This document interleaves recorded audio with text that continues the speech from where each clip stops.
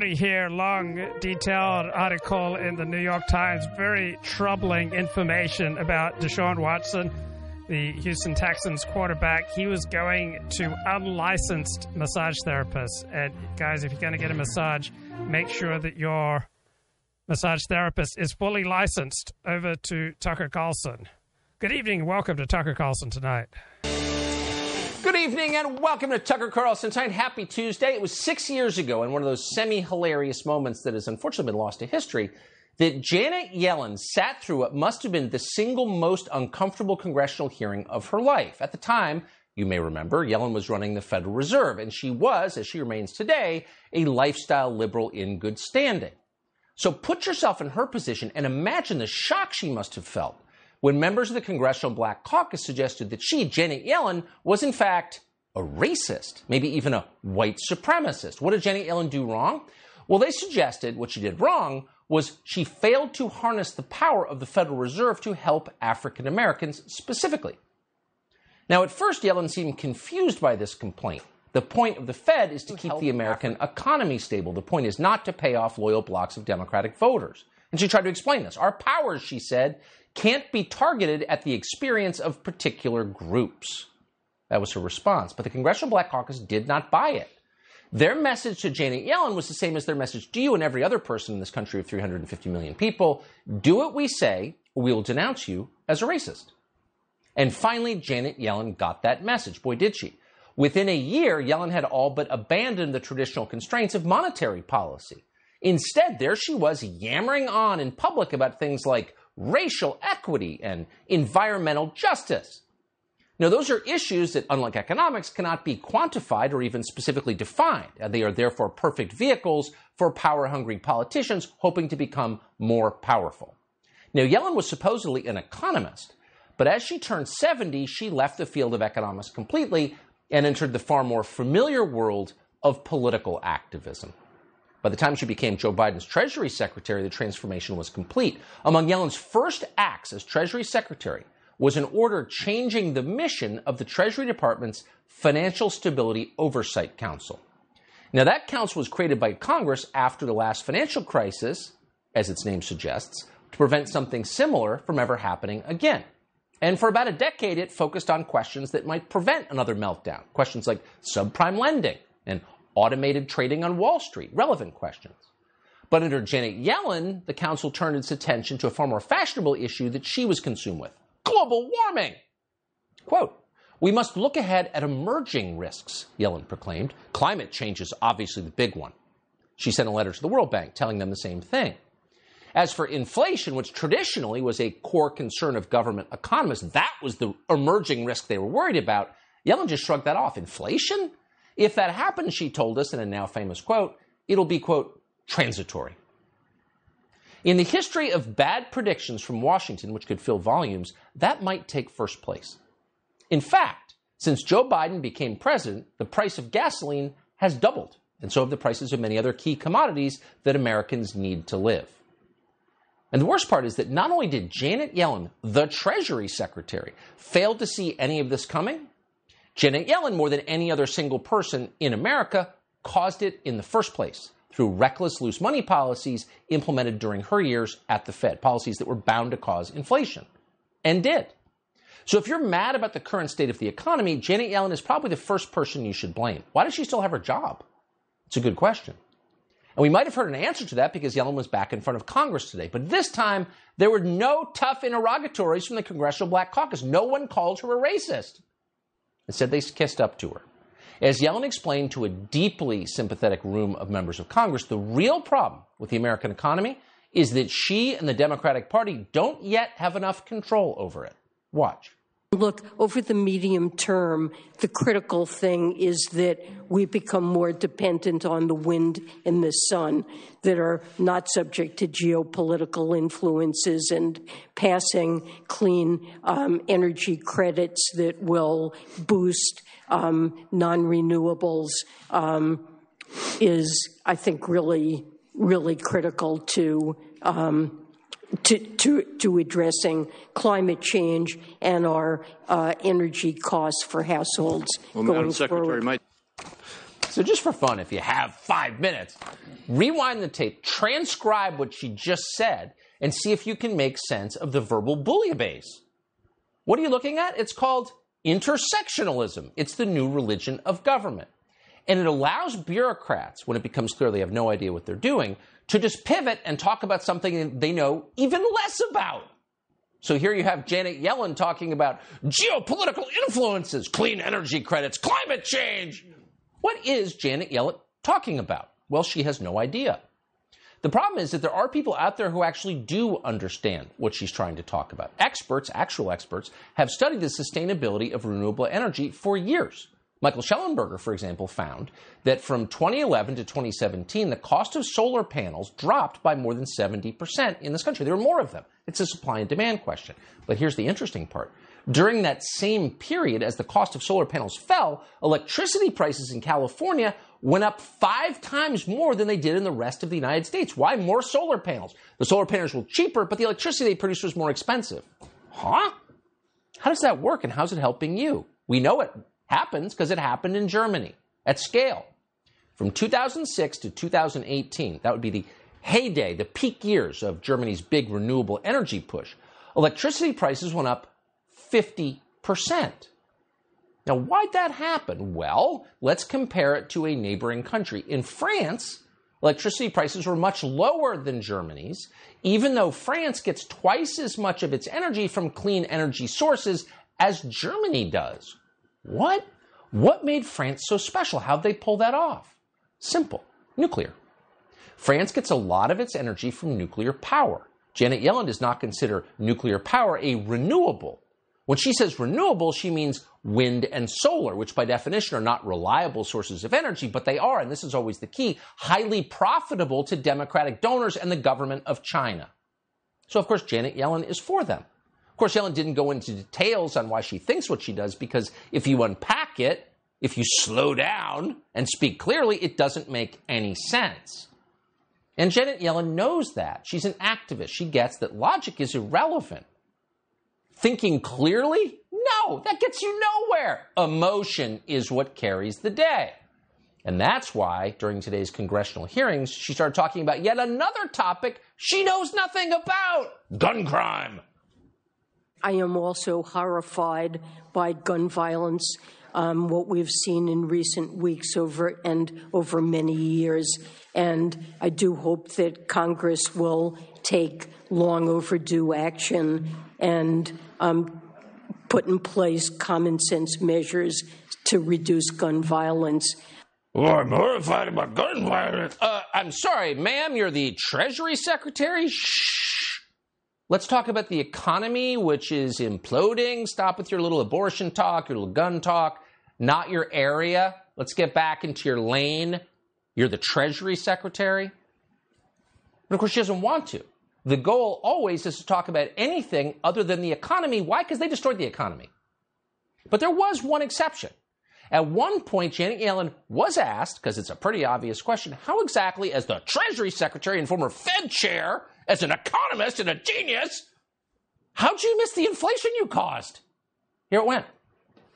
And I said that inflation would be transitory. What I was not anticipating was a scenario in which we would end up contending with multiple variants of COVID that would be scrambling our economy and global supply chains. And I was not envisioning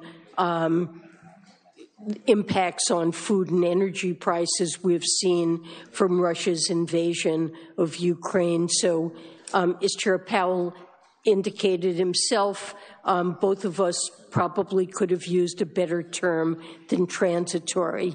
I do expect inflation to remain high, although I very much hope that it will be coming down now. Oh, so you didn't see COVID coming, even though it was here for 2 years and we shut down the entire economy and then made up for the gap in productivity with profligate government spending, where we just printed trillions of fake dollars. But you didn't think that was going to cause inflation somehow? And you didn't think a war in the breadbasket of Europe would affect food prices? Let's say you were a talk show host on a cable channel with no economic experience whatsoever or even the ability to balance a checkbook, and it was obvious to you, but you're the Treasury Secretary, but you didn't see it coming? Maybe you shouldn't have called it transitory? And your answer is, and we're quoting, I do expect inflation to remain high, although I do very much hope it will be coming down. Oh, you very much hope. Is that where we are? We are very much hoping? Tell us more about abortion and gun violence, if you would. Blame COVID and Putin and call it a day. This is a joke. Fox's Hillary Vaughn, to her credit, was not convinced. She asked Janet Yellen whether Joe Biden's decision to spend trillions of dollars might have contributed to inflation, because when you have more of something, it's worth less, like your currency, which is almost worth less. And here was Janet Yellen's response. Do you ever warn the White House that increased government spending could have contributed to the inflation that we're seeing today? We're just heading to the car. Oh, go away, peasant troll. Your inflation talk. I'm worried about climate change and gun violence and abortion. Leave me alone. It's not like I'm the Treasury Secretary. Be gone. She should be gone. This is crazy. And in a functioning country, Janet Yellen would be in a retirement home somewhere writing her memoirs that no one would ever read. But that's not what's happening. She's still the Treasury Secretary, and that's not what happened today. Instead, Democrats took turns bragging about their expensive electric cars. Worried about gas prices? Just get a Tesla, baby. Here's Senator Debbie Stabenow of Michigan.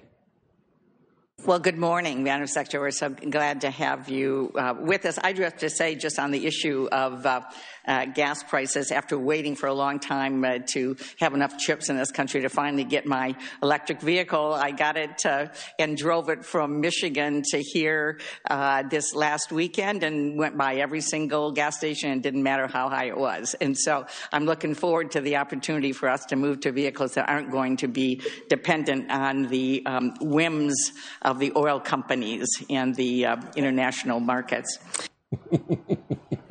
Yes, because electric cars don't actually use energy, so they're disconnected from the international market. Hey, Debbie Stabenow, what's an international market? Do you have any idea whatsoever? Do you know anything? You're telling us that the oil companies are so greedy, they somehow canceled their own leases for drilling. They're so greedy, they don't even want to drill oil. And that's why they shut down their own pipelines. Is that right? And that's why they're talking about implementing a gas tax, because they don't want you to use oil, right? What's the reasoning here, Debbie Stabenow? Maybe we should contact Janet Yellen. Maybe she'll answer. Maybe she'll just wave us away like the peasants we are. What's going on here? How can this person be our Treasury Secretary? We're in deep waters. Is there anyone who can pull us out of them? Charlie Gasparino has spent a lot of time covering this and thinking about it. He's a senior correspondent at Fox Business and joins us tonight. Charlie, I have to say, I'm making fun because I'm not really sure what the other answer is, but you think of Treasury Secretaries as sober people who at least want to tackle the core problems of the American economy. Inflation's always going to be a core problem. And she waves away the question, like, out of my face, peasants? Like, what is this? It was horrible. And, I can't think of a more inept Treasury Secretary over the past 30 years based on, record, just what they've done and what they haven't done than Janet Yellen. Maybe Nick Brady, and I'm dating myself when I bring that name up, H.W. Bush, but maybe. But, Janet Yellen is, think of it this way, Tucker. You're Joe Biden and Janet Yellen. You come into office in January 2021 with an 80-mile-an-hour fastball down the middle of the plate, and that's called the U.S. economy. And here's why. The economy was improving greatly. People forgot this. They were all, I know the election was crazy. I know January 6th was nuts. But the Trump economy was pretty damn strong, particularly as he left office. On top of that, he delivered a vaccine which was effective against those first two very deadly variants. Less effective on Omicron, but it didn't matter, okay? It was basically we were coming out of the pandemic. The economy was going to improve. And this is what they did. They turned around and they spent trillions of dollars on nothing. And they expected no inflation. They encouraged Jerome Powell to keep printing money when he didn't need to. It was a textbook recipe for inflation that you have to be. Listen, I have the equivalent of a minor in econ, and I could see it coming. Right? Yes. I mean, she's supposed to be a great economist, and and everything they've done since then. Increased regulations hurts supply. Remember, that cuts back supply. Higher taxes cuts back supply. Some of the crazy people they put in office that are anti-business. Environmental mandates which prevent supply of oil. And by the way, it's not just her; it's the whole team. Right. The word is that she's out after the midterms. That Gina Raimondo the Commerce Secretary, might replace her. I mean, Gary Gensler, the SEC chair. But, these are all apparatchiks that just have no clue. And, the reason why, what's really bad about Janet Yellen, I think, she's supposed to know better. But Joe Biden came in there trying to be more transformative than Barack, his old boss, Barack Obama. That means he spent. He didn't think what he was spending on, he just spent. She should have sat there and told him, stop. She should have known better. And she obviously didn't. It's just, it's lacking seriousness on the most basic really level. Is. And it really is. These are not adults, and it makes me uncomfortable. Charlie Gasparino, I appreciate your perspective tonight. Anytime. As always, thank you. So if you got really rich, let's just say, out of nowhere, what would you do with the money? It's a hard question. A lot of people waste it. They do nothing interesting with it. Kid Rock has been in the entertainment business and successful for like 30 years. He's taken his money and built what he calls a redneck paradise on a farm out. Okay, so let's talk about me, and I've got a confession. There's nothing that I find more frightening than a masturbating man. Like, if I woke up at 2 a.m. and there was like a man looming over me holding an AR-15, like, I'd rather have a man, looming over me with an AR-15 than, looming over me with his erect cock in his hands. I mean, that's just me. I'm kind of squeamish about masturbating men. I'm downright frightened. Like some dude about to blow his load. It's just frightening to me. But I mean, this is my insecurities. I admit it. This is work that I haven't done yet. Like I really need to grow in this area so I don't have so much anxiety. But I'm just trying to figure out what should I do if Deshaun Watson, the disgraced Houston Texans quarterback, tries to book an Alexander Technique lesson from me. Like, how should I deal? So, thank God, some guidance here from the New York Times, how the Texans in a spa enabled Deshaun Watson's troubling behavior. And you know what's most troubling about his behavior? He was getting massages from unlicensed massage therapists. I mean, how troubling is this? He was not consulting the experts, right? He wasn't taking advantage of, our government, which is on our side and trying to make sure that we only get the best of massage therapists, like massage therapists who really know the anatomy, really know how to properly work the muscles. Like, thank God we've got the government out there regulating our massage therapists. But this guy, he was going around Texas. He was getting massages from unlicensed therapists. I mean, I think that's outrageous. So 24 women said that football star Deshaun Watson harassed or assaulted them during massage appointments. So 2 grand juries in Texas declined to charge him criminally. And the NFL is considering whether to discipline him. He's gotten another job, signed a 5-year, $230 million, fully guaranteed contract to play quarterback for the Cleveland Browns this coming season. So Deshaun Watson says it's time for everyone to move on. But I can't move on because some of these details just frighten me, and I'm not sure I would know what to do. Like, if someone... Like, thank God, my Alexander Technique practice, it really only appeals to the best in people. So I get these, upper-class, elevated clients, like billionaires and actresses and actors and, great people like Judas. And so I just deal with the best. I'm only dealing with people seeking, professional Alexander Technique. But... I mean, what if I had a client who was like, begging me to put my mouth on his penis. I mean, I'd find that awkward. I mean, that would totally violate the rules of my Alexander Technique teaching profession. And just some of the positions that he was putting these women in. So apparently there are 66 women who've had given him massages. And one woman sued Watson was a flight attendant and began taking massage therapy classes during the pandemic. And so, but was she even licensed, bro? So they had a friendly exchange on Instagram. And so he sent her a message asking for an appointment. And like, this guy's a hero. He said, I'm just trying to support black businesses. Right? So what if someone came to me and said, look, I want an Alexander Technique lesson. I'm just trying to support black businesses. Like, I'd welcome my brother or sister. And so he would present himself as an ally to business women.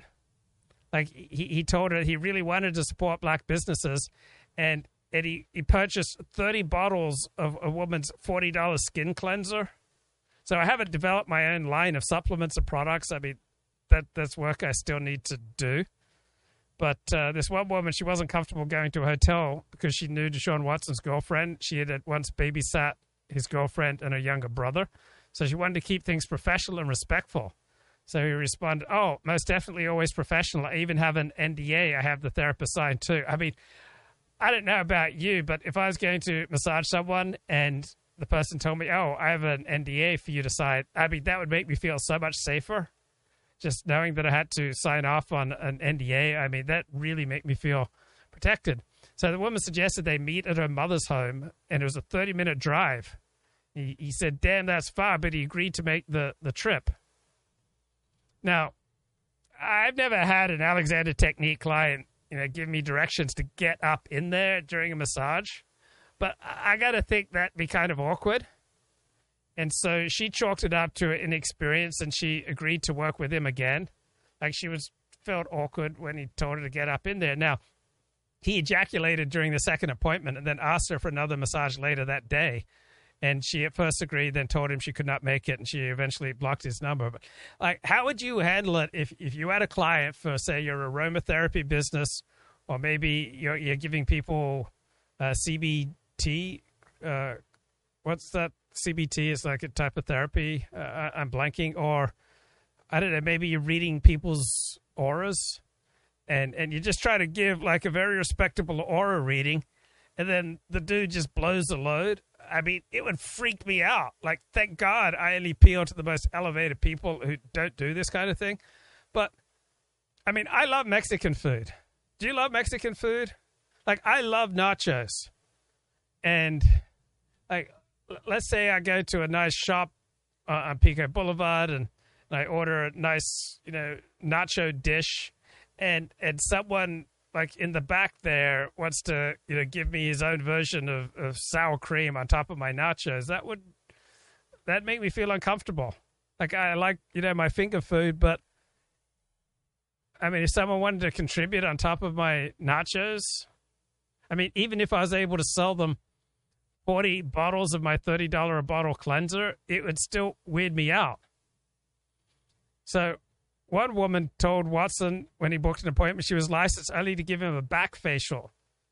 Can you tell me what a back facial is? I don't really know what a back facial is. So when he came in, he got fully undressed and directed her toward his groin. So I've never had an Alexander Technique client get fully undressed. That would weird me out. So she said there was no sexual contact. She believed he was seeking more than a professional massage. Man, why can't blokes just be satisfied with a professional massage, or, I mean, even better, a professional Alexander Technique lesson? I mean, at least you learn something in an Alexander Technique lesson that you can then take with you as you go into your day. So Deshaun Watson says he was only seeking massages.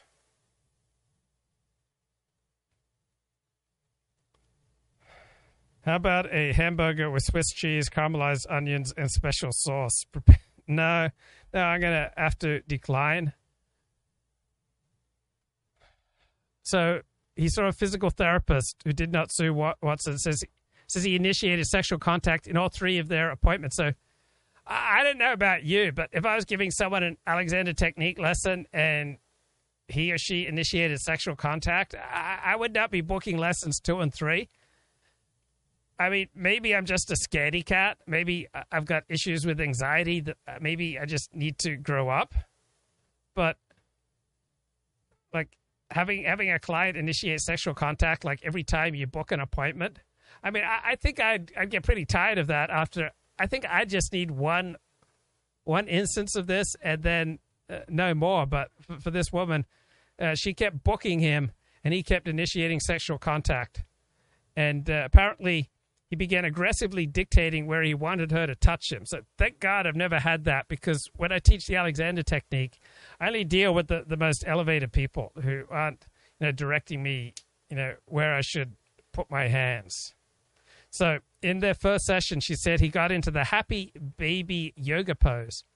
So I don't know about you. Like, what if you're going over to hang out with a mate and he just gets into his happy baby yoga pose? I've never even heard of this. I've never had any experience with clients or non-clients or anyone like just going into happy baby yoga pose. So that means on his back with his feet in his hands. And then he asked her to massage between his testicles and anus. I've never experienced that. No one's ever asked me to massage between their testicles and anus. I think I'd feel quite uncomfortable and anxious about that. So have you had experience with people just popping into happy baby yoga pose and then asking you to massage them between the testicles and the anus? So she laughed off his request, but he grabbed her wrist and put her hand there. So she says Watson kept initiating sexual intercourse. And she said they were on friendly terms, so she let him proceed with these sex acts. I just didn't know how to tell him no. I think I'd know how to tell someone no. I mean, that's just me. Like, someone starts initiating sex with me and I don't want to have sex. I mean, I think I'd say no. Now, he was very generous. One woman, he sent her $5,000 to buy spa equipment. And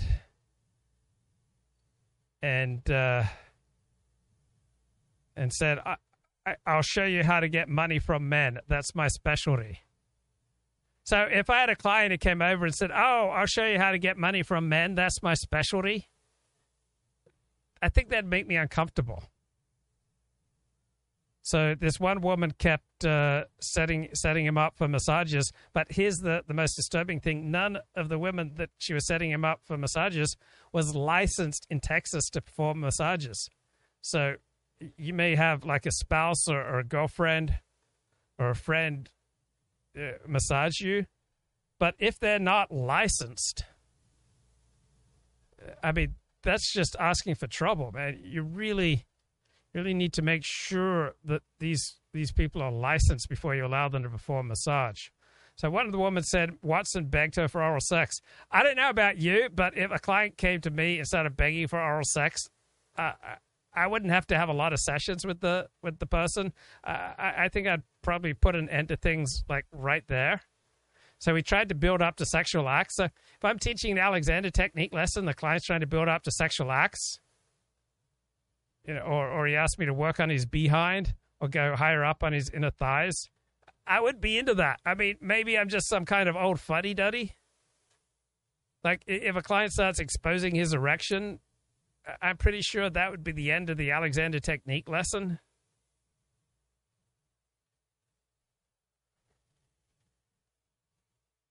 So one woman told Deshaun Watson, I told him he can't treat us black women any kind of way. Well, that's telling him. So Watson asked one massage therapist to put her fingers inside his anus. So, yeah, it wouldn't be a lot of lessons that I'd be booking for someone who asked me something like that. I mean, Kit Natividad asked me something like that once, and that was it. I mean, Kit Natividad, she just lost out on any chance for some kind of fulfilling, long-term, emotionally intimate relationship with me. I'm just not into that. So in his second session, so she keeps giving him sessions. Like the first session, he wants her fingers inside his anus. Second session, he asks her if she wants his penis in her mouth. and he repeatedly requests sex in the third massage. So how many massages would you have to give a client, or cognitive behavioral therapy, CBT, or reading someone's aura, or maybe giving someone a Torah lesson, and they keep requesting sex? Like, how many of these sessions would you go through? For me, like, oh, fuddy-duddy here, I think just the first time it happened, that would be it. So apparently she knew Watson was seeking sex, and she felt like she needed to keep Watson happy.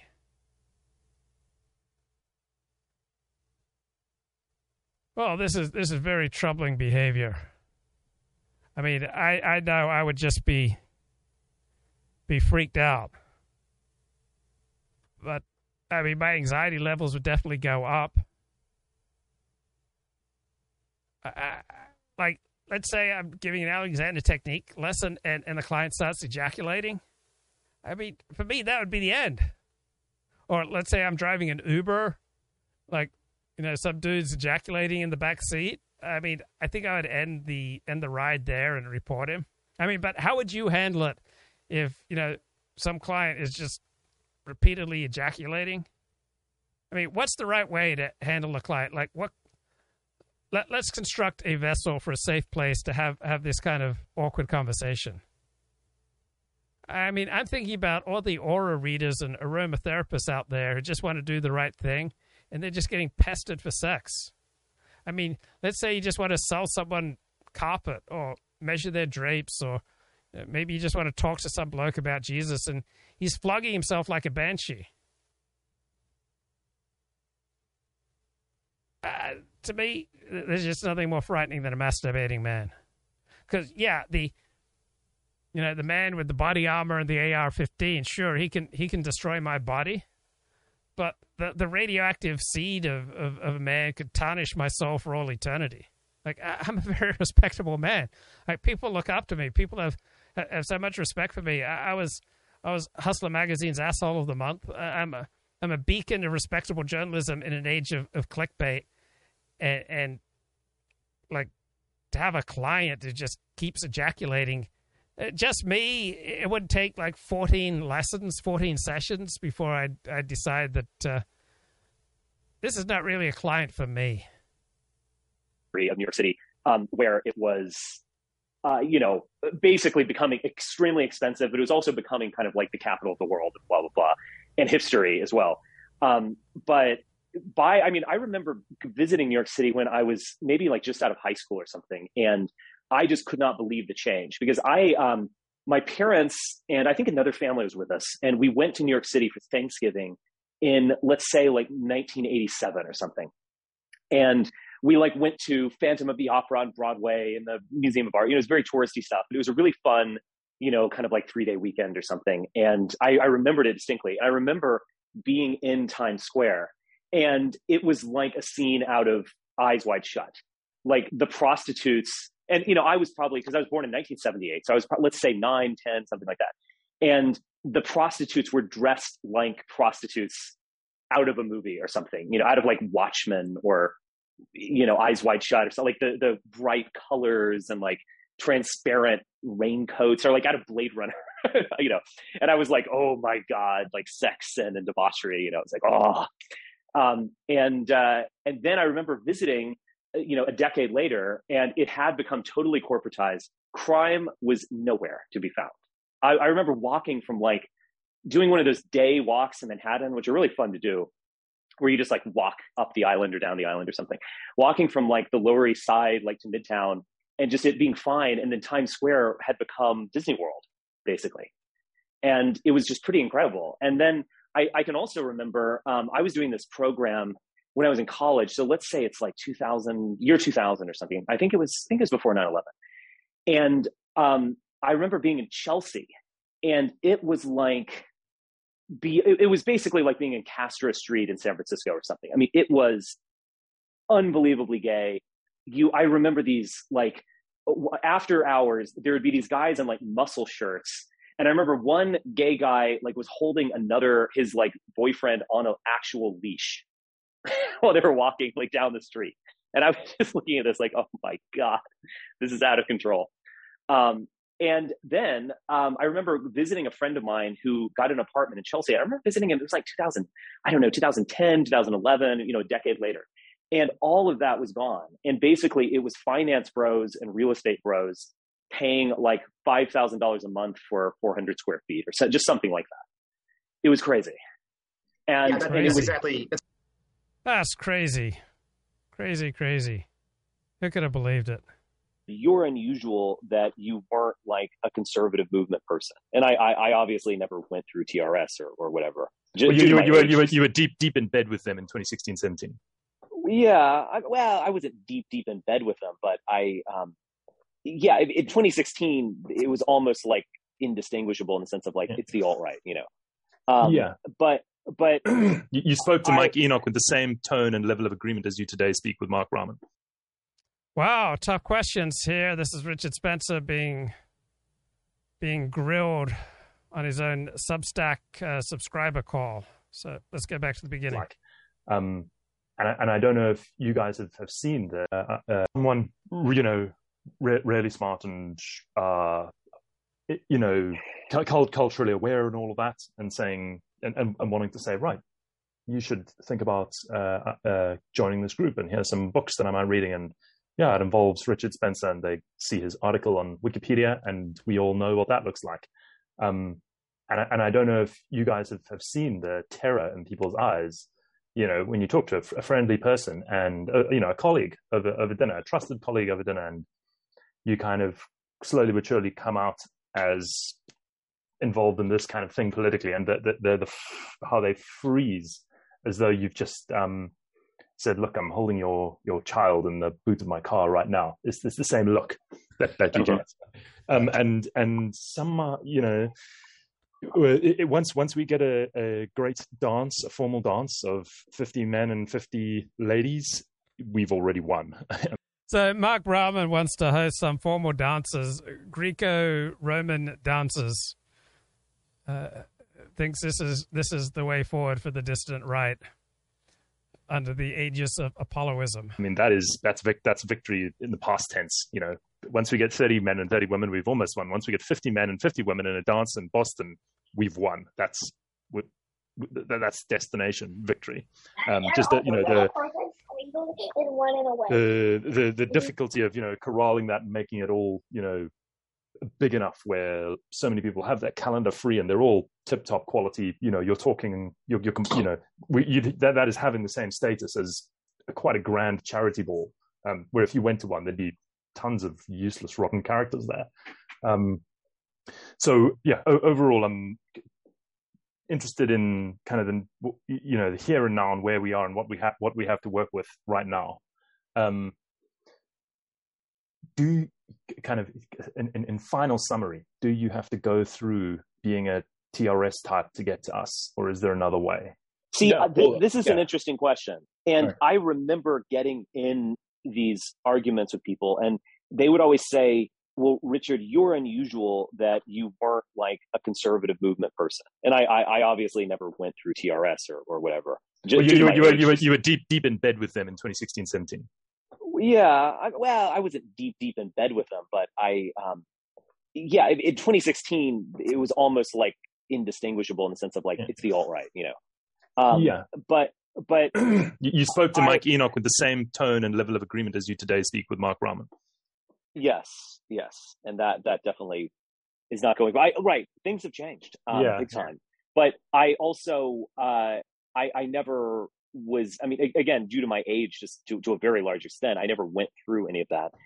And I would question this because I feel like we're going at like, well, is it right to go after these people who we kind of know what we know kind of what they're like and what do we offer? I would say no. And things are going to be a lot better for us when we are meeting people who haven't gone through them. But they're going to read your Wikipedia page. Well, yeah, but I mean, I don't know. Yeah, but that is what it is. I mean, I was targeted, in that way, but that just he was targeted. That's kind nothing. of where we are. Do nothing. He's a good boy. I know I am making our lives difficult almost. I'm kind of making us face the reality. But they'll read Marx, they'll listen to Unconscious Cinema, and the word Jew is mentioned thousands of times in that Tip Top podcast series. So I think it's and I may be wrong here, you guys can school me on this, but I think it's okay for people to go through that TRS outlook on their way to us. I think there's not a huge amount wrong with that. If you're going to listen to Unconscious Cinema, you are going to know what you're listening to. There's just this huge pipeline from TRS to Mark Brauman and former Greco-Roman dancers. And there's a lot of racism and anti-Semitism in there. And for a bricklayer, that is easy to listen to. For someone with a lot to lose, for my colleagues, if I were to utter those kind of phrases over the dinner table to them, they would give me the look of terror in their eyes that I had their kid locked up in the boot of my car and was demanding a ransom. It's so real and in your face and such. It so quickly gets down to real terrifying business. Can I say something? Mm-hmm. Yeah. Just real quick, it kind of reminds me of when you watch TV and you'll hear Joe Biden thought something racial or said something racial at one point, and the conservatives always think that the Democrats are going to freak out over this, but then they never ever do. And I'm just wondering if maybe it'll be a similar thing here, maybe they discover whoever discovers. I think that might be wishful thinking. It's the landscape we deal with is put there by people who control the branding of all of these things. So the branding of the Democrat Party is what it is, and Joe Biden being the leadership of it, and I'm sure he apologized and did all the right things along the way, and ditto, what's his name, the Prime Minister of Canada, and so they are blessed and good to go. The branding control for Republicans is a certain way, and the branding control for TRS is a certain way, and we get tainted is too loose a word for. I know it's hard, but and I know what we're up against, but my instinct, coming in was to try to kind of maybe it was a bit of crypsis, you could say, but it was to try to go against the obvious branding, and I think. Really effective crypsis, just incredibly effective crypsis. Just totally went against the obvious branding, and just blew people away. They had no idea what he was doing. Incredible, great job with the crypsis here. We need to do that to a certain extent. Look, I have made sincere commitments, but I did muddy the waters a bit by endorsing Joe Biden. Yeah. Yes, you did. Yeah, that was great. Yeah. That was look, great. And I didn't do it just to be cryptic or mendacious or befuddling or something. But I genuinely did feel like the whole Trump thing was so toxic that I just personally wanted out, and I just felt like it should just end. It is bad, it is leading nowhere, and so on. I still think that. And Democrats are kind of a natural party of government. It is what it is, but it also does have a little bit of a befuddling quality to things where totally through people.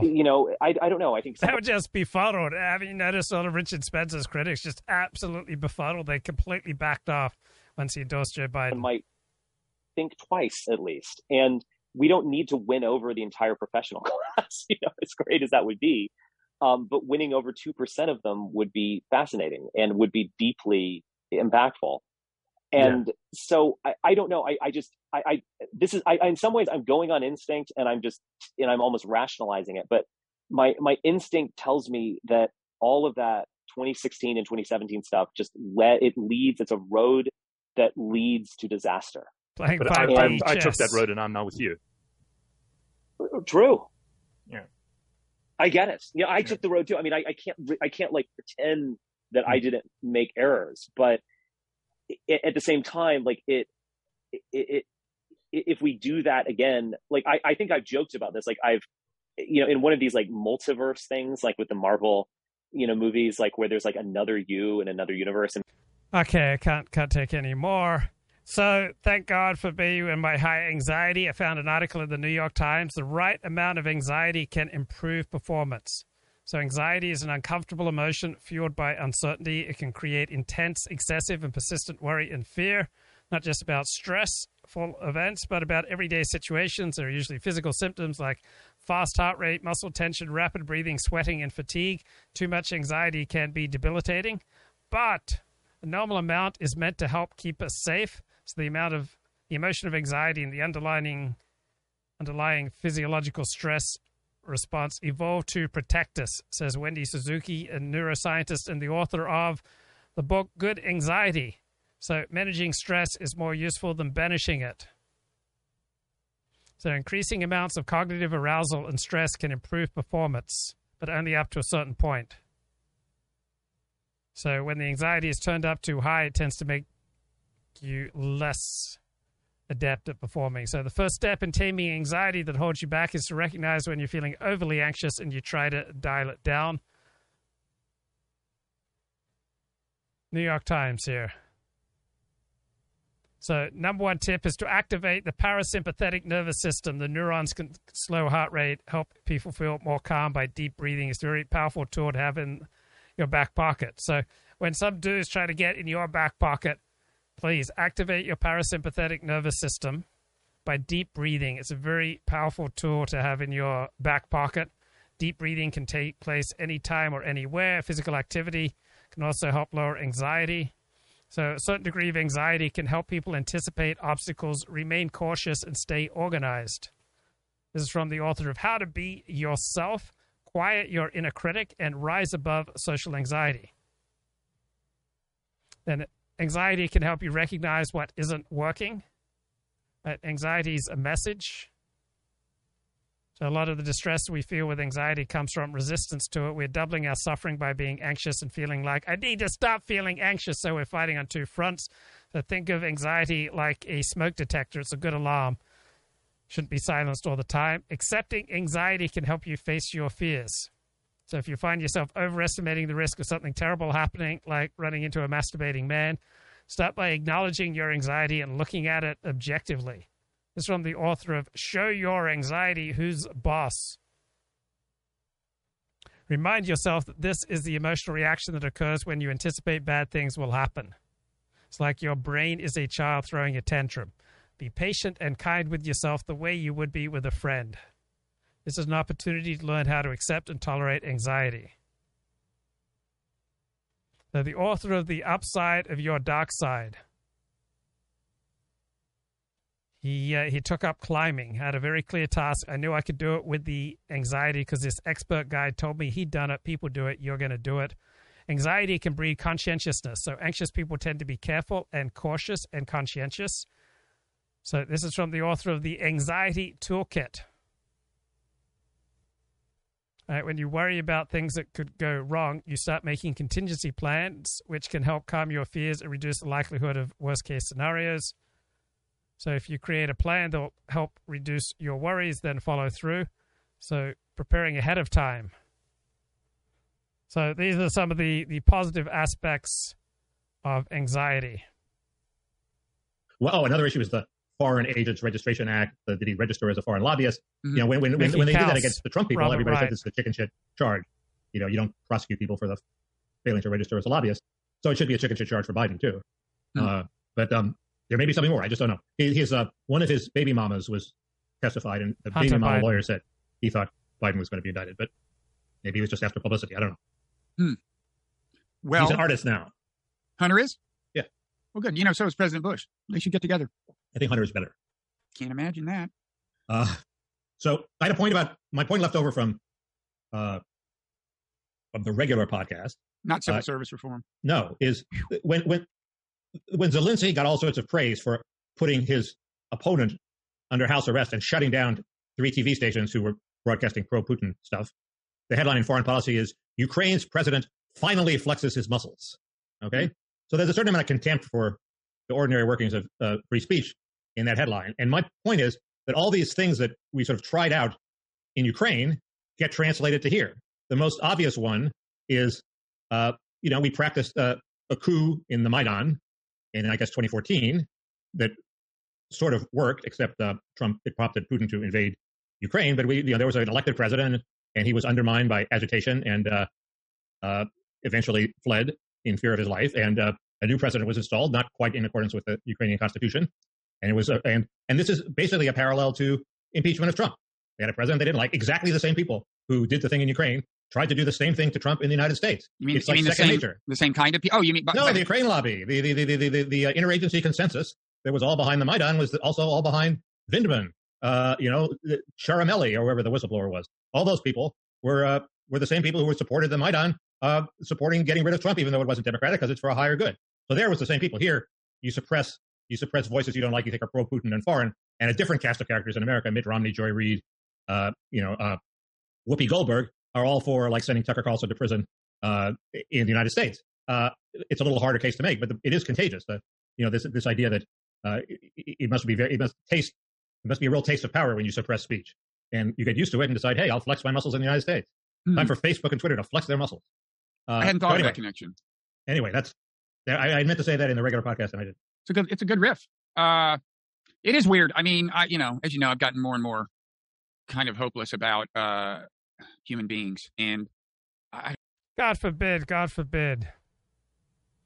So the so-called newsroom at the Washington Post is melting down tonight, not because the staff collectively realized, hey, we're in dishonorable dead-end jobs funded by a billionaire to attack his political enemies, and therefore we should probably quit on the basis of our conscience. No, they haven't figured that out. No, they're upset because one of the paper's reporters, a thoroughly beta character called Dave Weigel, retweeted a joke. Now, here it is. Before we read it, we do want to warn you, this is a joke. It's not the result of some longitudinal study. It's a joke. Here's the joke. Every girl is bi. You just have to figure out if it's polar or sexual. Well, another reporter at the Post, Felicia Somnes, flipped out and publicly demanded that Dave Weigel should be punished for liking the joke. And, of course, the Post caved and issued the statement from Matea Gold, the managing editor or something, saying, we won't tolerate this. And they suspended poor Dave Weigel with pay. He has so little dignity that he didn't resign. He's just waiting at home on Xbox to get back into the Post newsroom. What's amazing is that Dave Weigel previously defended the same reporter who got all mad when she was in trouble for a tweet about Kobe Bryant. Ugh, what a story. We wanted to get to the bottom of this. We want to talk to the man who wrote this dangerous, unauthorized, cruel, and insensitive joke against oppressed women, Cam Harless, and we found him, and he joins us now. Cam, did you know that you would wreck a man's career with this joke when you wrote it? I didn't know that, but if I had known I'd done it, I probably would have done it earlier, I think. Well, it was an unintended benefit. Now, when you wrote this joke, did you mean to attack with verbal violence and dehumanize half the population of the United States? Well, no. I was talking to some friends in a group chat, and someone said this, and it was the first time I'd heard it. Apparently, this is an old joke, something from the 90s. But this is the first time I heard it, and I chuckled, and I thought, I'm going to tweet that. It's the first day of Pride Month. Why not see what happens? I thought 30 likes, right? I think I'm at like 12,500 now, and I never expected that I could help. Okay, some very sad news. An inspiration to the community, Atlanta rapper Trouble killed at 34. I'll never forget where I was when I heard that Trouble was killed. He was fatally shot in Georgia at just age 34. His real name was Mariel Cementor Orr. He was shot at an apartment while visiting a female friend. He was found on the ground at 3:20 a.m. Sunday, pronounced dead at the scene. So apparently it was a domestic situation. And this guy built his image in Atlanta.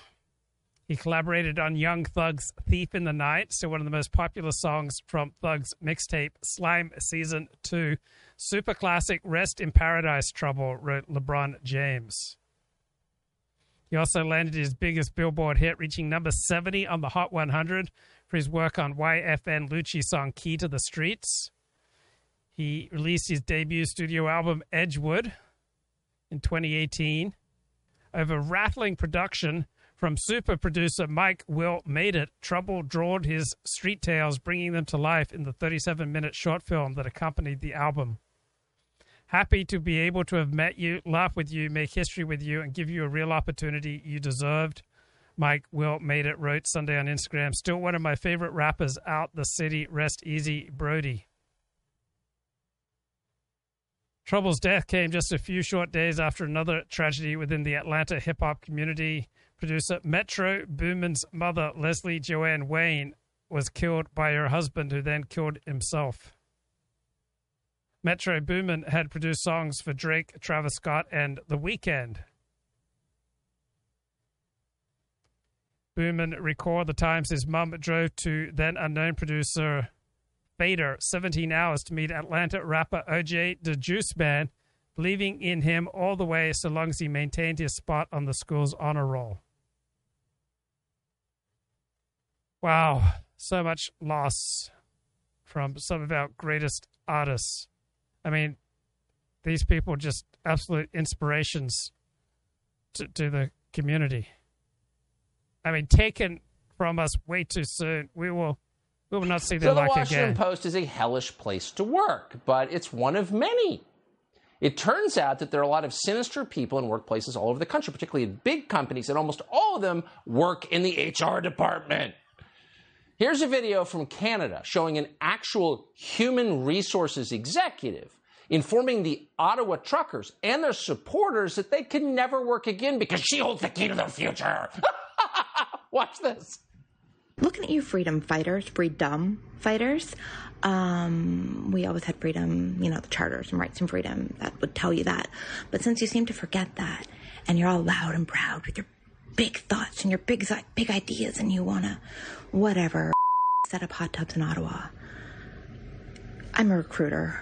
So, if you're looking for a job, or maybe trying to keep a job, maybe, just maybe, think about what you're putting on social media. Recruiters are watching, HR is watching, everywhere, and we hate you. So even if you're not religious, even if you're an atheist, you'll have to concede that's satanic.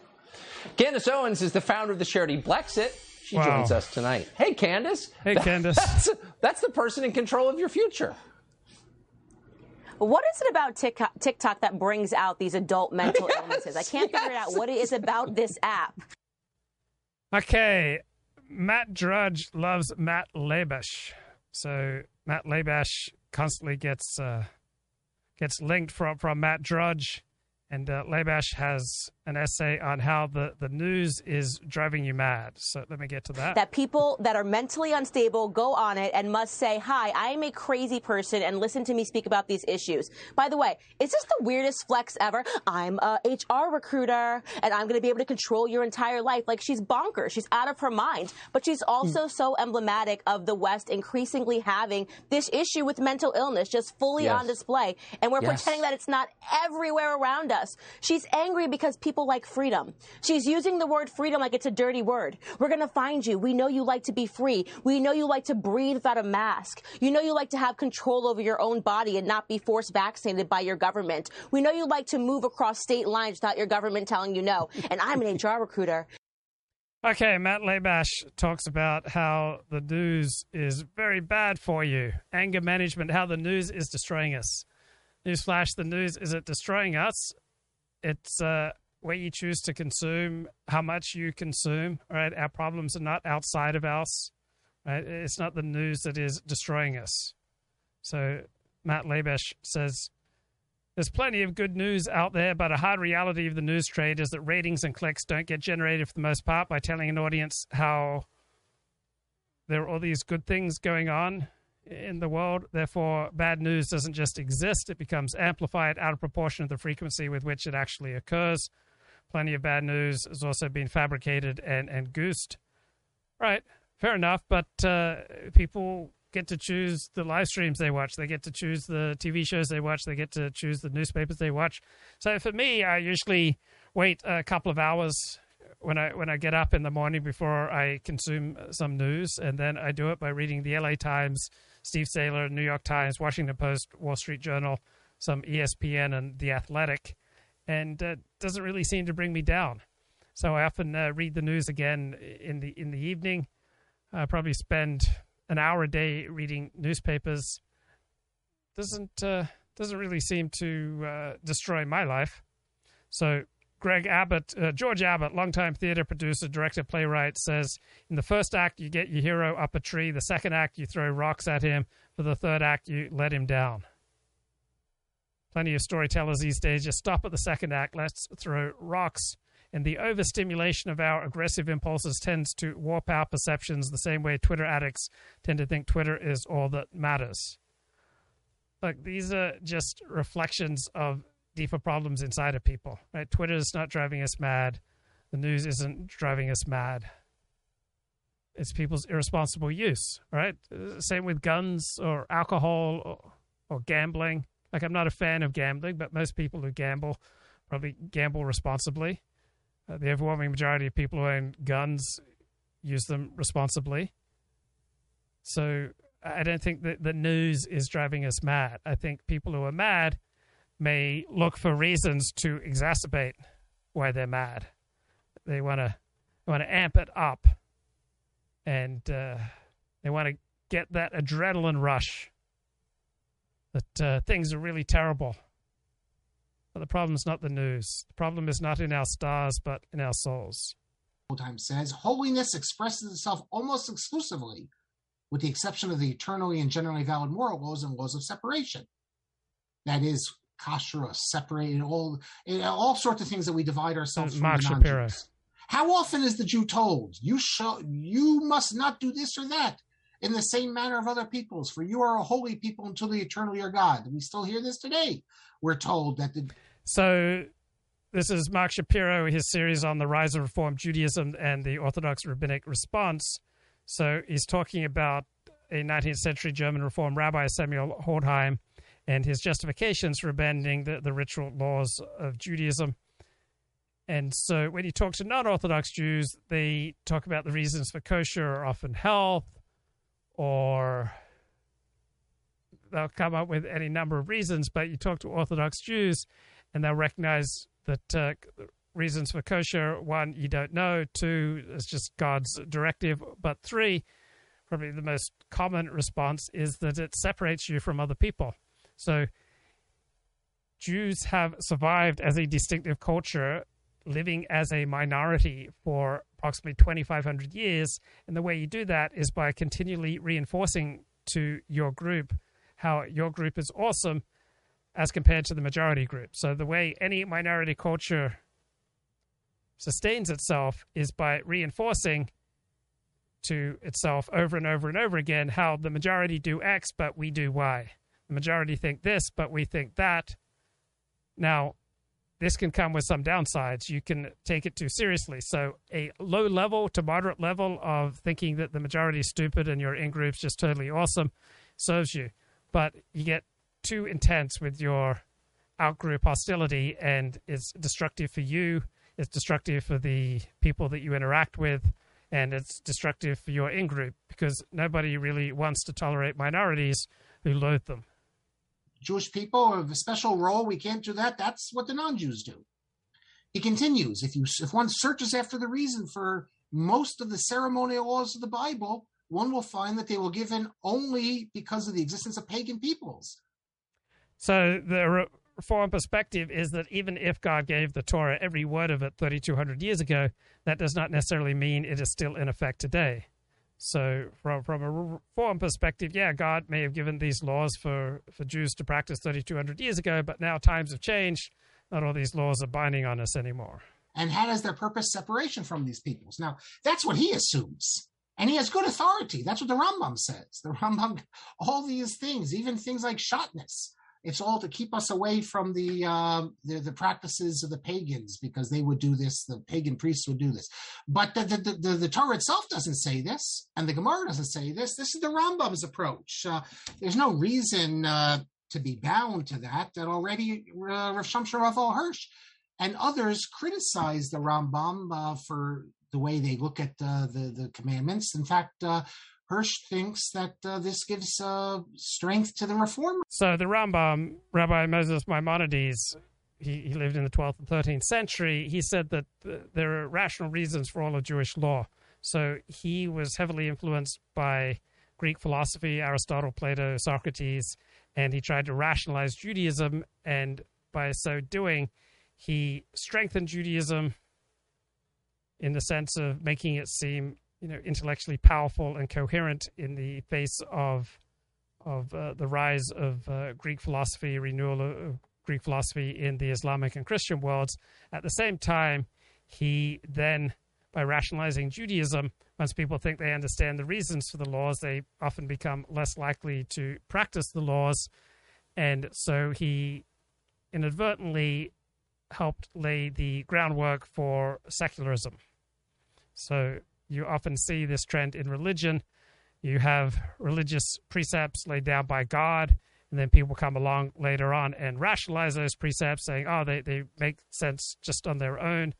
And then once you rationalize the religion, you're often a short step from watering it down and moving into a secular outlook.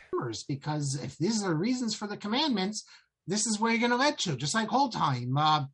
He says, we must admit, therefore, that these laws would either not have been given at all or would have been given differently had the Jewish people been the only people in the world and had other people or human beings not existed at all. So he says, since all these ritual laws are there to keep us away from the non-Jews and their immoralities, had the Jewish people been the only people in the world, or had they been the only people, then these wouldn't have been commanded. There wouldn't have been these commandments, the reasons of which are to keep us away from the non-Jews, because there aren't non-Jews in the world. There is only one reason, he says, for Israel's ceremonial law, and that is the holiness of the Jewish people in relation to other peoples. That is its choice from amongst these other nations. That is the point of this, is to make us a holy people, a special people, in contrast to the other nations. But if the other nations didn't exist, we wouldn't need for this. Then he says, this may be compared with the holiness of the priestly tribe, that is the Kohanim. The Kohanim, it's the election from all the tribes of Israel for especially sacred service, is the reason for their respective priestly laws. We have all the laws about the Kohanim because they're separate. So one of the first things I learned about how to operate within a synagogue is figuring out which strata you belong to. There are the Kohanim, the priests, the Levites who assist in the temple rites, and then there's Yisraelim. So no longer a lot of special roles for Levites and priests, but they still get called to the Torah in a special order. As a convert, I am just Yisrael, just a regular Jew. So this is Leah Greenfeld on the history of nationalism. As a collectivistic nationalism. So, in England, Britain, the United States, all those individualistic nations, Australia, all the nations in the so-called Anglo world, nationalism led to institutions of liberal democracy, majoritarian democracy, where the majority of individuals decided on everything, institutions that safeguarded individual rights in the first place, where nationalism developed as a collectivistic nationalism, there always was a very strong authoritarian tendency, and the democracy developed institutions, democratic institutions developed as those of authoritarian democracy, with a certain political elite divining the will, the general will, and the interests of the nation, irrespective of what the majority of the individuals thought. So you have first individualistic nationalism and collectivistic nationalism. I think you pretty much. Sorry, yeah, go on.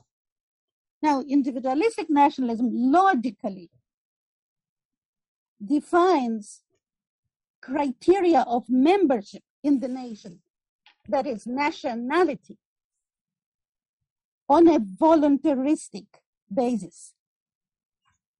One's national identity cannot be imposed on an individual, but should be voluntarily assumed, freely chosen, and can be abandoned.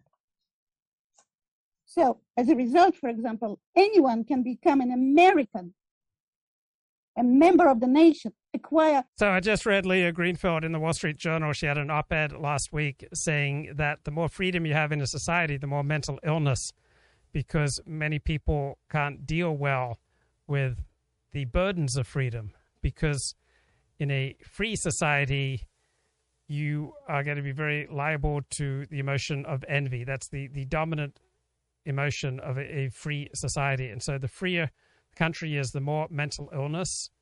And so the United States has long been about the freest country in the world. And so it's had the most mental illness, but she traces all this to the growth of nationalism. It says with the rise of a national consciousness in 16th century England, that you had accompanying that a rise in human dignity that went to all strata of society, not just the aristocrats, but to the people. So it used to be the people, that term just meant the plebs. But starting with the rise of nationalism in England in the 16th century, the people came to mean something more positive, that all people were worthy of dignity and that all people composed a collective identity, a consciousness known as the nation.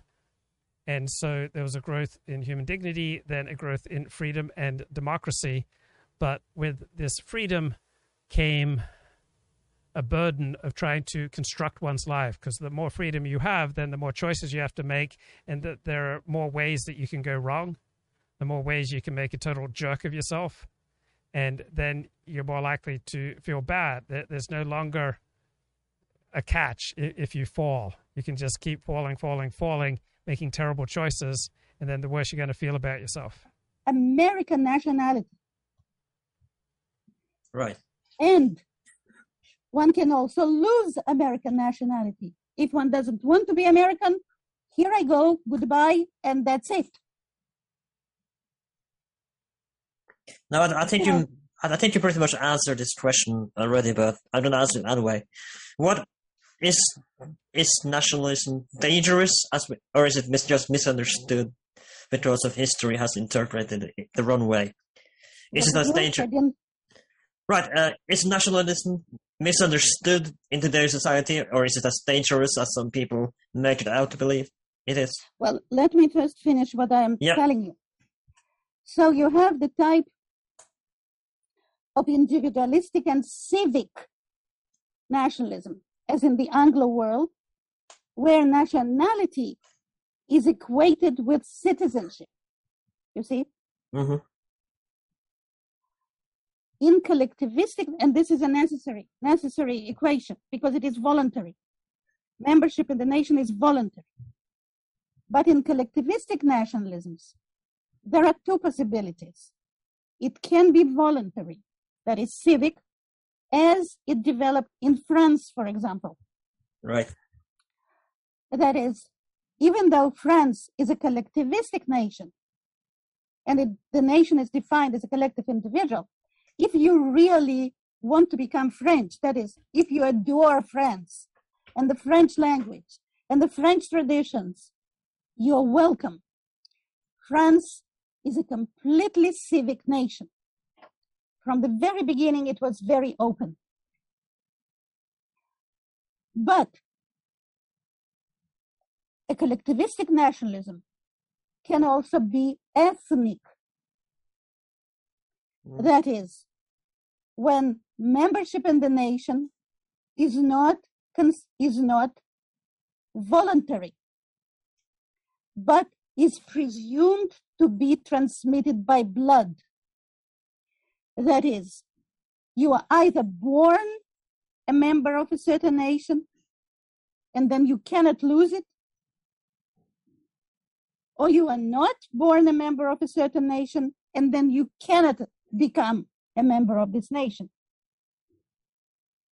Which way the collectivistic nationalism takes depends on the cultural achievements and the prestige of the community at the time when nationalism develops. So France was admired by the entire world when its nationalism was developing. They had a very well-developed sense of cultural superiority. Right. And they understood that everyone would want to become French. So whoever wanted, okay, they say, come on, in. But countries such as Russia and Germany, when their nationalism was developing, had a deep sense of cultural inferiority. They didn't have anything to be proud of. Not their political system, not their language, not their culture. They didn't have literature. They didn't have anything. So, how could they then become a nation? And a nation with a dignity? How could they acquire a dignified national identity? Yeah. When they said, well, our virtues you cannot see, unlike the French virtues, for example, which are all external. Our virtues are natural. They're a reflection of our blood and soil. Yeah. And so the concept of ethnicity emerged, which is basically the concept of race. And both Russia and Germany developed collectivistic ethnic nationalism. Now, fascism is an expression of collectivistic civic nationalism, because this is what both Italy and Spain developed. Those are movements of Italy and Spain. And they had a very considerable sense of cultural superiority because of their connection, because of their history in general. In Italy, because of their connection to the Roman Empire, that was a very big thing to be proud of. And in Did the Romans have a form of nationalism? No, they had none. They had none. But of course, nationalists immediately start looking into history for the contents of their nationalism. Right.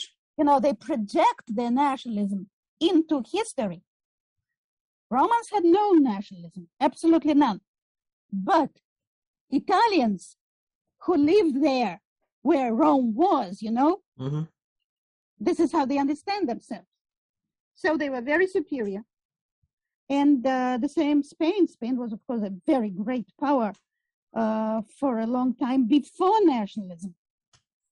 So they also didn't have any sense of inferiority, both in Italy and in Spain. Nationalism was collectivistic but civic. And of course, the horror of Nazism, of National Socialism, was its racism. So it is a bad mistake to confuse fascism with National Socialism. Did the Nazis ruin the reputation of nationalism in a way that they made it a bad reputation? They did. Yes, they did. They gave it a very bad name. So is that why we think that a lot of people think that nationalism, you immediately have to be, if I said that I'm not that I'm saying I am, but like if I said I was a nationalist, then they immediately think, oh, you must be a racist because you're a nationalist and you are. She makes the point that I've never heard before, that Nazism was not fascism because fascism was not racist, and that because the Nazis were racist, therefore they couldn't be fascists. So I hadn't heard that argument. This is in any society, let's say we're speaking about England or France, any society, there was no inclusive identity. The nobility could not identify with the people. The people could not identify with the nobility. Those were exclusive identities within the same society. Now, this new redefinition actually created an inclusive identity. So a completely new consciousness appeared, a new view of reality. And this consciousness was national consciousness, simply because of the word nation that was used. This was a new view of reality. Now reality was imagined, instead of being imagined as three different orders, now it was imagined as consisting, the world, as consisting of sovereign communities of fundamentally equal members, because the entire people was now an elite. The elite represented the authority in their society, so that the entire people was where the authority happened, what was the locus of authority. Such communities of fundamentally equal members were called, in English that was emerging at that time, because English of the 15th century was a very different English. Modern English was only emerging with this new consciousness. And so such societies, that is a fundamentally equal sovereign community, was called in English nation. That's why we're talking about nationalism. This is what nationalism is. Nationalism is the framework of modernity.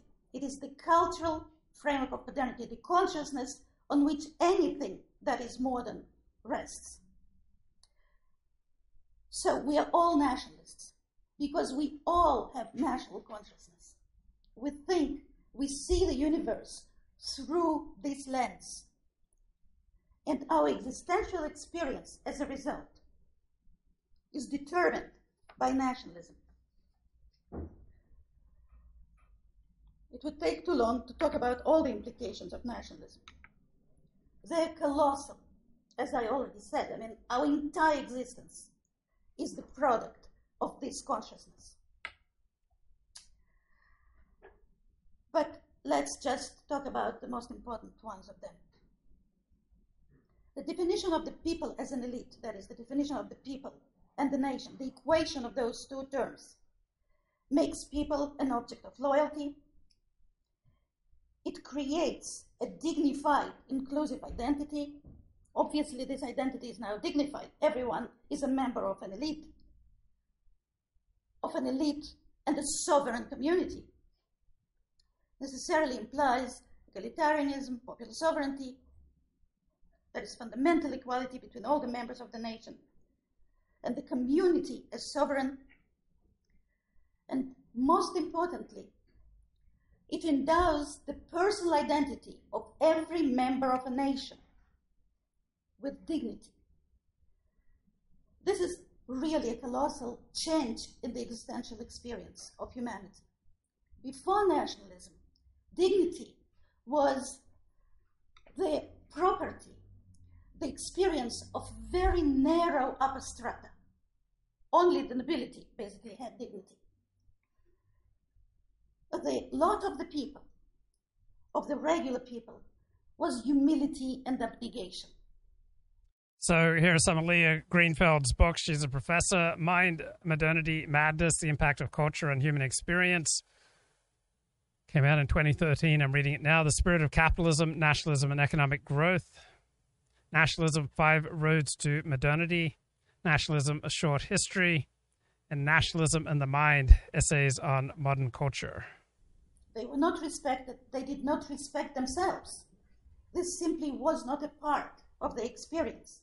But now dignity becomes the experience of every member of the nation. Now, dignity is a very pleasant experience.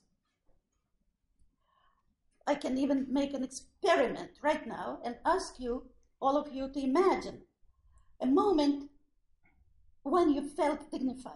For example, you got a prize, for something, or you published an article or a book, or you got accepted into a nice university, right? Now just imagine that.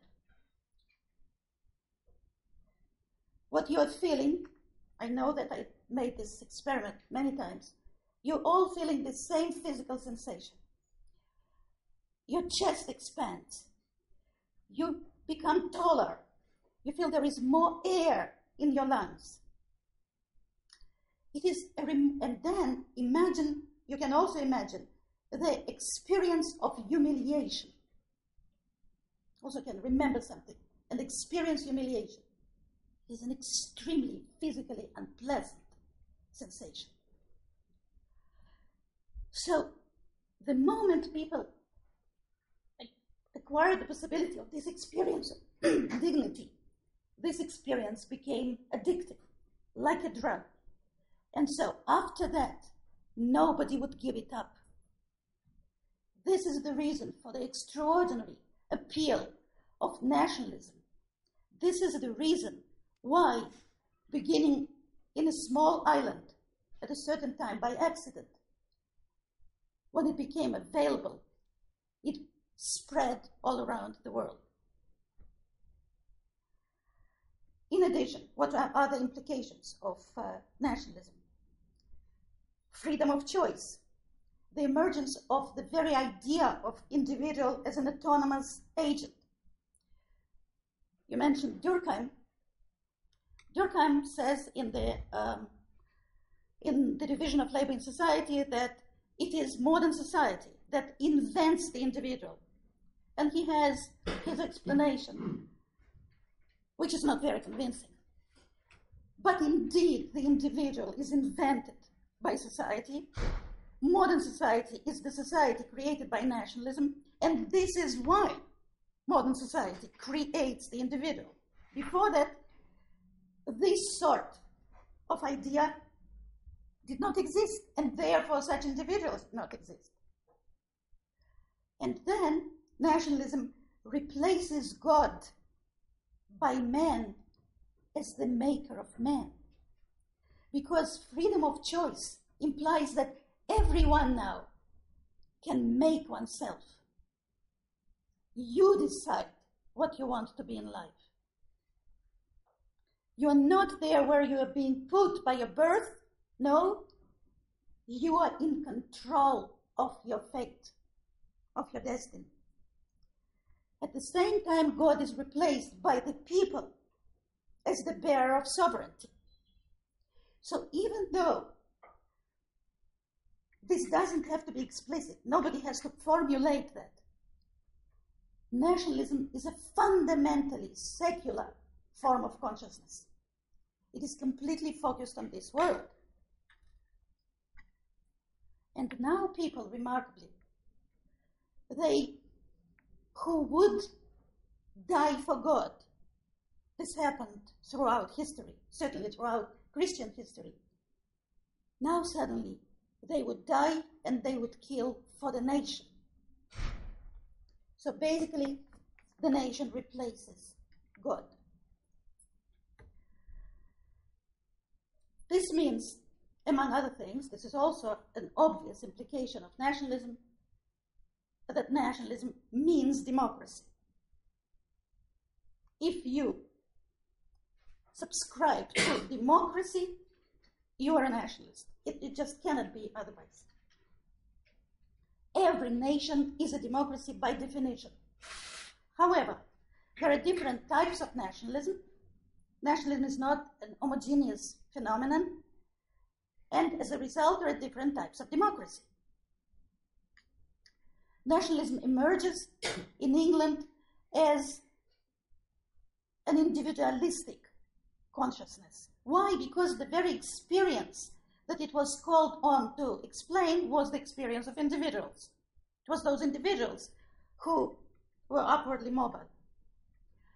Now, when the nation itself is imagined as a composite entity, as an association of individuals, nationalism would be individualistic. But the membership of the nation in an individualistic nation would necessarily be voluntary. The individual who doesn't want to belong to the nation would not belong to the nation.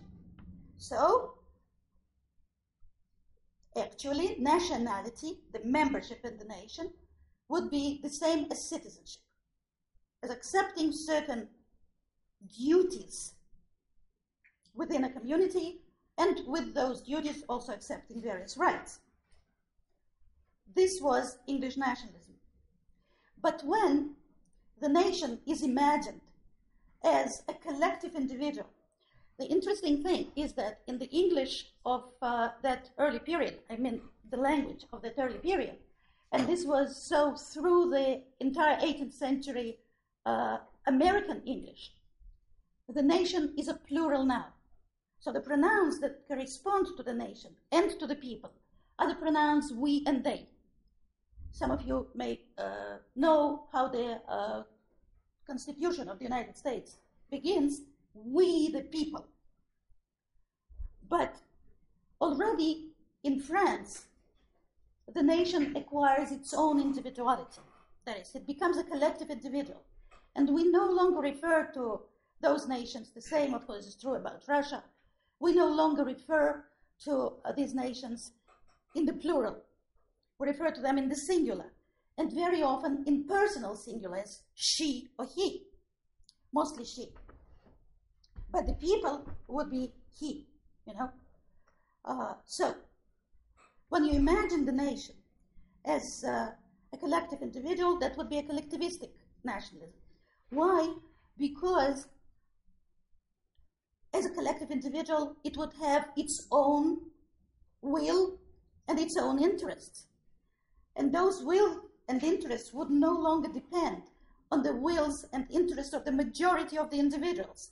That's why you would have this different from majoritarian democracy. Majoritarian democracy is necessarily an individualistic nationalism. But then when you have a collectivistic nationalism, there must be somebody.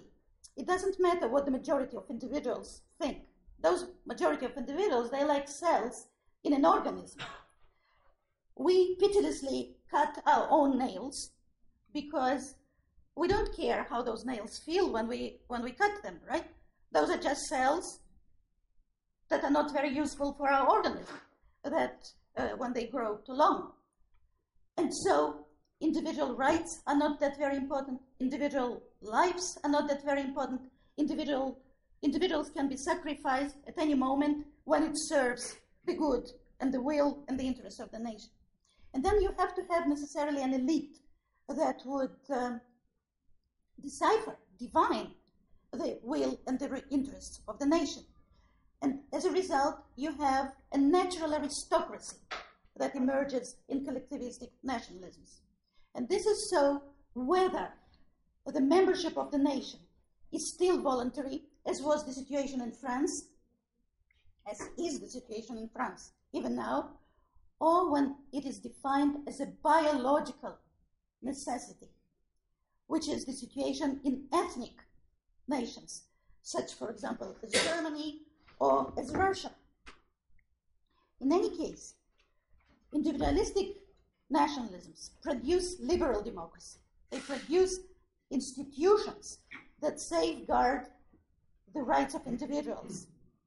Collectivistic nationalisms, whether they're civic or ethnic, tend to produce authoritarian democracies. But they're nevertheless democracies.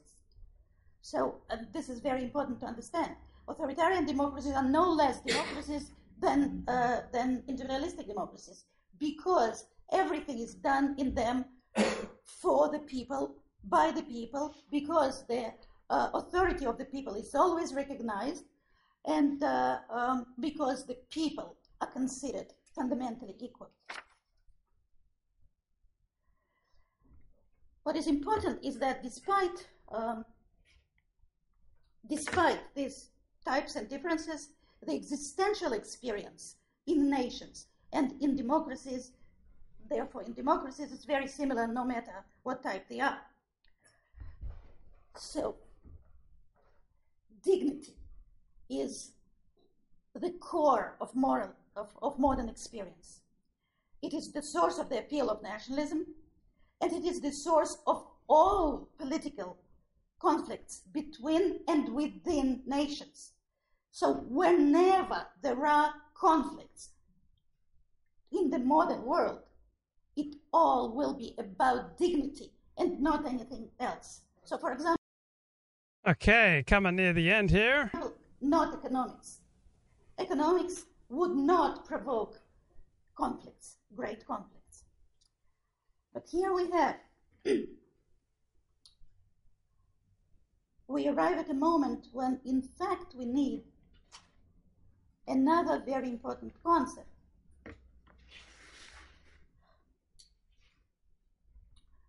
And this is where I begin a new project, and I want to share it with you. We must introduce here the concept of civilization. Its importance, the importance of the concept of civilization, is only now, that is, in the last 2 decades, is becoming clear. People were bandying the word around, of course, but it didn't mean anything much, and it didn't contribute anything to our understanding of reality. Now it is becoming clear that it is a very important concept, and that it actually does contribute something very important to our understanding of reality. It is becoming clear because of the surprising and sudden rise of China. We are only now discovering China, and we are discovering it at once. And yet it always existed. Of course, it existed on the borders of Russia for as long as basically Russia as we know it exists. And yet we never noticed it. We never noticed it in the same way as we do not notice the moon. You know, it also exists constantly. And so it is observed but not seen. It is like there, but it doesn't matter. And suddenly it emerged, China, not the moon, but China, as some sort of volcanic explosion. And it changed our world. We already know that it has changed our world. It just happened within our living memory. I would say that we didn't notice it certainly before the Beijing Olympics of 2008. We are talking about a decade. And now already, when I arrived in Pulkovo, everything is in Chinese. It's quite amazing.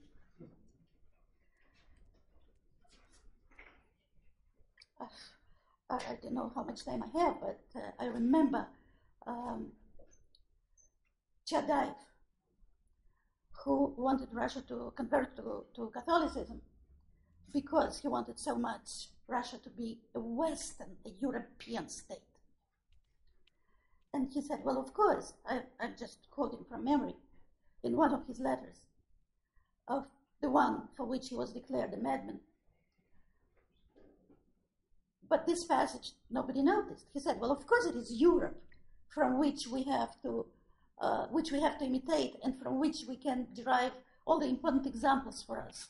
Would anyone think that such examples could come from the East? From Japan or China? This would be an absolute abomination. But there was such contempt for the East among Russian intelligentsia. But of course, not only from Russian intelligentsia. I mean, we know this. I mean, this is how it was. Another example would be Kipling, right? So this was the attitude. As if the sun was rising actually in the West and not the other way around. And now we suddenly discovered it.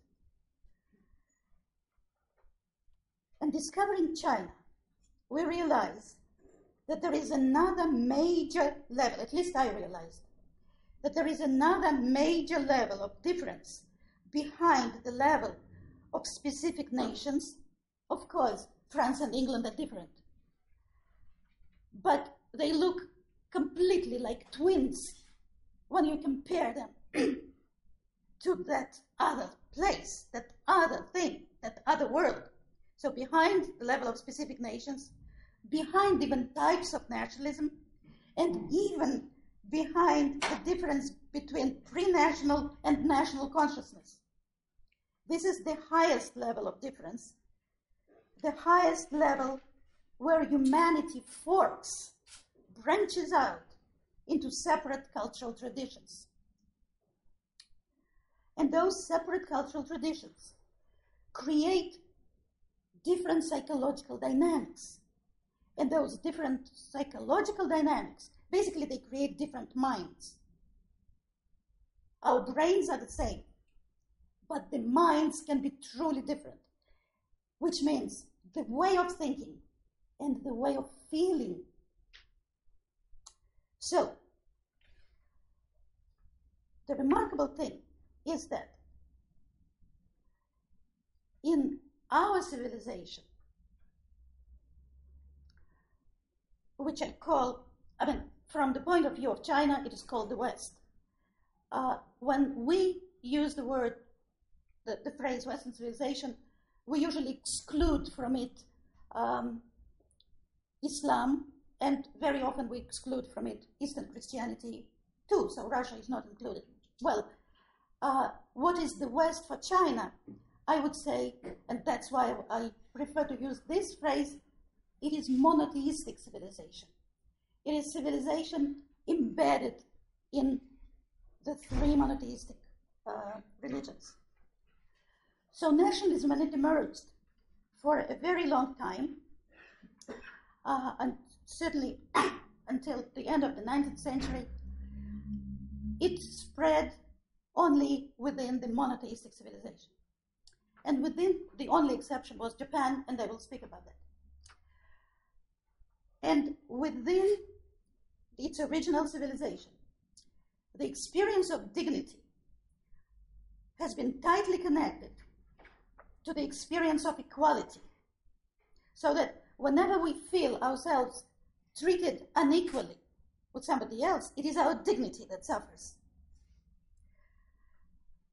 which is based on the presupposition of fundamental equality between all those nations and all those individuals within those nations, a presupposition to which comparability and actual comparison is essential. In Russia, in particular, this is very, very constantly clear that Russia feels, Russian nationalists, Russians feel humiliated if they're not treated as equals to the Western nations. They feel that their dignity suffers from that. Experience of inequality, therefore, a threat to one's dignity, gives rise to existential envy, which may lead to what Nietzsche called ressentiment, that is very deep resentment that is constantly re-experienced, that foments constantly, and as a result produces very hateful ideologies and aggression. And this can happen on the collective and on individual levels. This means that envy is a central psychological factor in our civilization. A central psychological factor that accompanies nationalism in our civilization. The very corollary of the preoccupation with dignity. When you have this preoccupation with dignity, there is envy somewhere very close. So let me perhaps before we move forward. Okay, that's Professor Leah Greenfeld speaking there in 2018. There are a lot of videos of her on YouTube. She's the author of Mind, Modernity, Madness, The Impact of Culture and Human Experience. She's written a bunch of books on nationalism, including The Spirit of Capitalism, Nationalism and Economic Growth, Nationalism, 5 Roads to Modernity, Nationalism, A Short History, and she edited Nationalism and the Mind, Essays on Modern Culture. Watching Borgen on Netflix. So 5 years later, they've come out with a new season of Borgen. It's about a female politician in Denmark, and this season is all about Greenland. So that's it for tonight. Take care. Bye-bye. I'll be back with more crowd-pleasing populist entertainment soon.